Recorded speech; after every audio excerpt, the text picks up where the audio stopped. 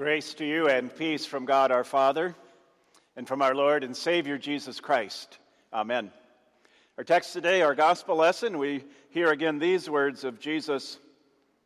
The sheep hear his voice, and he calls his own sheep by name and leads them out. So far our reading.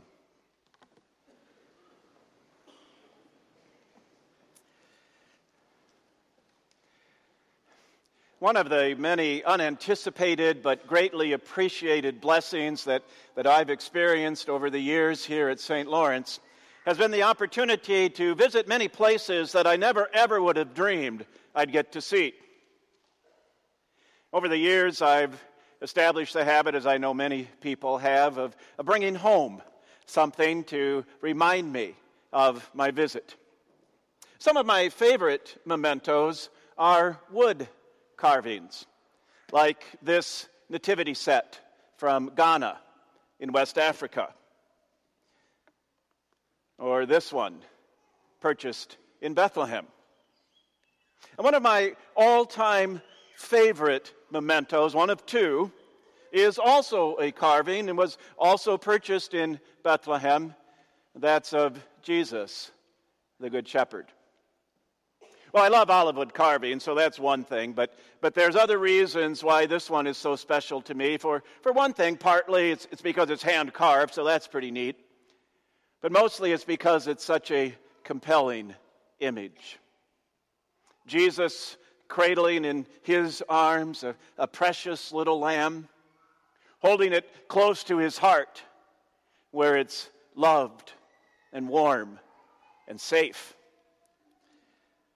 Someone should write a children's song about that. Oh, wait. Somebody already did. Maybe you'd like to sing it with me. I am Jesus' little lamb, ever glad at heart I am.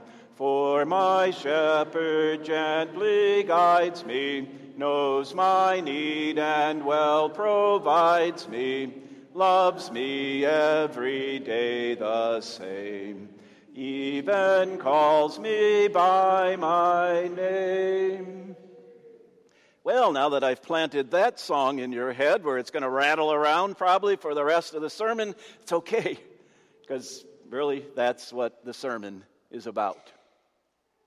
Let's take a minute to explain some of the cultural background to some of Jesus' words. For instance, the sentence that we read earlier, he calls his own sheep by name and leads them out. The sheep follow him because they know his voice. Of course, we understand what that means, don't we? But I think the meaning can be even clearer for us when we hear how Palestinian shepherds then and quite often still today gathered their flocks. One Bible commentator tells us in these words, "Early one morning, I saw an extraordinary sight not far from Bethlehem. Two shepherds had evidently spent the night with their flocks in a cave. The sheep were all mixed together, and the time had come for the shepherds to go in different directions. One of the shepherds stood some distance from the sheep and began to call. First one, then another, then 4 or 5 animals ran towards him, and so on until he had counted his whole flock." That same author, a little bit later, explains to us what Jesus might have meant when he described himself as the door of the sheep. He relates this story. A man was one day traveling with a guide and came across a shepherd and his sheep. He fell into conversation with him. The shepherd showed him the fold into which the sheep were led at night. It consisted of 4 walls with a way in. Sir George, that's the traveler, said to the shepherd, "That's where they go at night?" "Yes," said the shepherd, "and when they are in there, they are perfectly safe." "But there is no door," said Sir George. "I am the door," said the shepherd. He was not a Christian man. He was not speaking the language of the New Testament. He was speaking from the Arab shepherd's standpoint. Sir George looked at him and said, "What do you mean by the door?" Said the shepherd, When the light has gone and all the sheep are inside, I lie in that open space. And no sheep ever goes out but across my body, and no wolf comes in unless he cross my body. I am the door. Well, with that background, let's turn to our sermon outline and think about what it means that we are the shepherd's sheep, meaning that we are both fed and led by him. First, let's say that we are fed by him because he cares for us. And I'm going to contrast that with the second blank in your sermon outline, which is because he loves us. Now, it might seem as if that's two ways of saying the same thing, and sometimes it is, but there can also be a difference. Because any shepherd can take care of the needs of his flock, but only a good shepherd does so because he loves the sheep. That's Jesus. He feeds us, not because it's his job, but because it's his joy. Because he loves us. Because he loves us, he feeds us. Which brings us to my all-time favorite carving, this crucifix, which hangs on the wall in my office where I can look at it every time I look up from my desk as a reminder of the Savior's amazing, incredible love. It was love that placed Jesus on the cross, not the Romans, not the Jewish leaders. It was love that held Jesus to the cross, not the ropes, not the nails. It was simply love and nothing else. Love that causes him still to feed us and to lead us. The shepherd's sheep are both fed and led. And we love the 23rd Psalm for that, don't we? It tells us how he leads us into green pastures and beside still waters. It's a wonderful picture. Pleasant, peaceful, serene. But you know, Psalm 23 also tells us something else, and that is that there are times where the shepherd's sheep are led places where we might not want to go, like the valley of the shadow of death, or maybe even in paths of righteousness, because sometimes that's a pretty difficult way to go. But our text tells us that the shepherd goes on ahead of the sheep who follow him because they know his voice. That means they trust him. They don't always know where he's leading them, but still they follow him because they trust him. How about us? From the Bible, we know Jesus' voice. Do we trust it? Do we trust him? Well, when he offers words of comfort, absolutely. But how about when he leads us into a time of suffering, as Peter talks about in today's epistle lesson?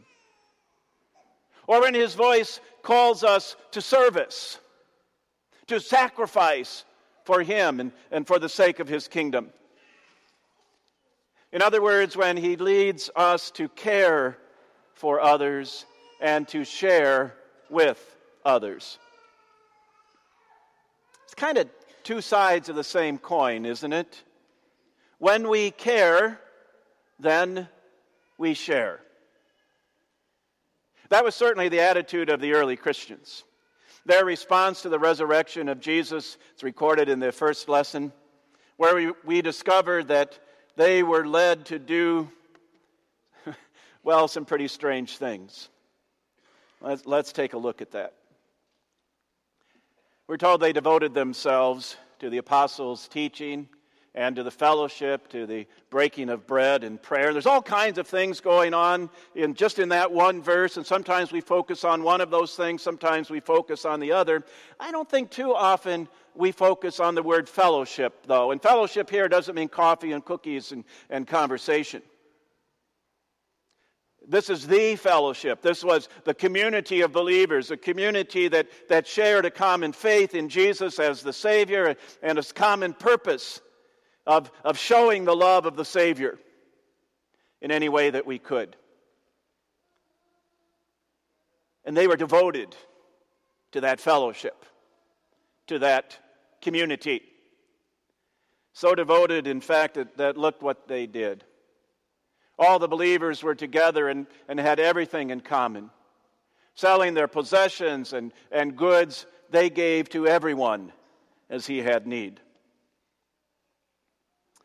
There were two results to that as they were selling their possessions and giving to everyone who had need. One of those was that there really wasn't any need anymore. And so as they got together, they received their food with glad and generous hearts. That's an amazing sentence. We're spending a lot of time on. We'll try not to do that this morning. But they received who's they? Isn't it all of the believers, as Luke tells us earlier?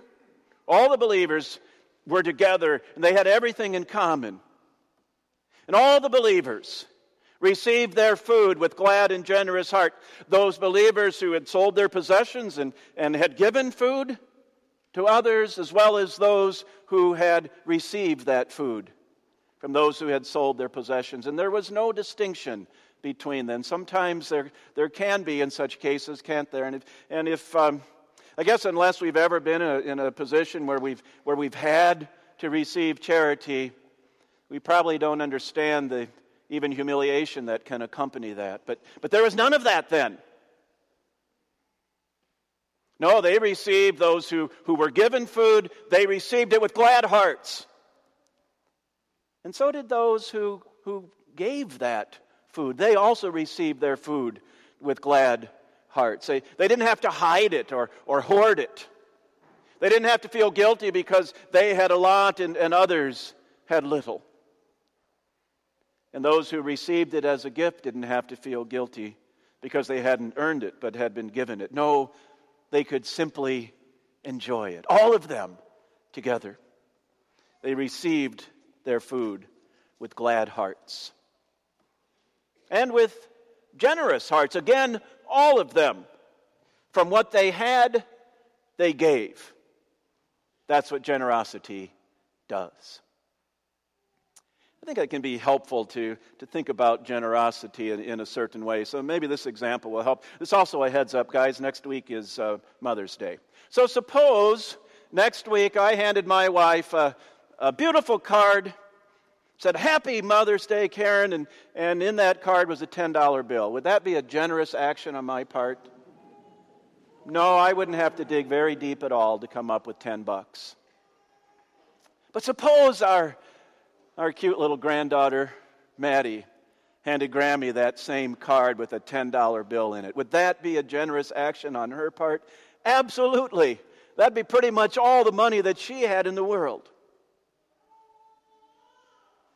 You see, generosity, at least in one way, is measured not by what we give to others, but by what we keep for ourselves. By what we keep, not by what we give. There's an interesting connection between glad hearts and generous hearts, because generosity flows from glad hearts. But by the same token, generosity also further gladdens our hearts as we're able to share with others. And it gladdens not only our hearts, but also the hearts of others. You see how that worked out then? That the early Christians had favor with all the people, and the Lord added to their number day by day those who were being saved. And that's a natural lead-in to what we're doing this weekend in this service as we honor Lynn as she retires from full-time ministry, and we thank her for her many years of service here at St. Lawrence and other places as well. And also as we recognize other anniversarians from our school and our church staff. Lynn and our anniversarians and all of these individuals who are seated here today could tell you a thing or two, could tell us a thing or two about living generously, about being led into lives of service and sacrifice, because they've made more than just a few of those sacrifices on behalf of their students and our members. Oh yeah, they could tell us a lot about sacrifice, but they won't, because they don't want to call attention to themselves, which is okay, because I get to do that. So I can tell you that these people seated here, I can tell you that they do what they do with glad and generous hearts, just as God's people at all times and in all places have always done. Going all the way back to those first Christians, and they weren't eager to shine the spotlight on themselves either, but they didn't have to. Because what they were doing was so strange and it was so wonderful that others could not help but notice. The same is true today for each of us. For every Christian who is fed by our Good Shepherd and who is led to a life of service and sacrifice. That's what we do. Because we're the shepherd's sheep. The Good Shepherd who feeds us and leads us. In His name, amen.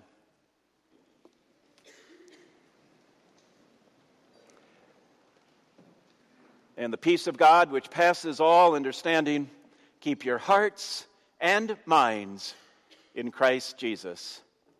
Amen.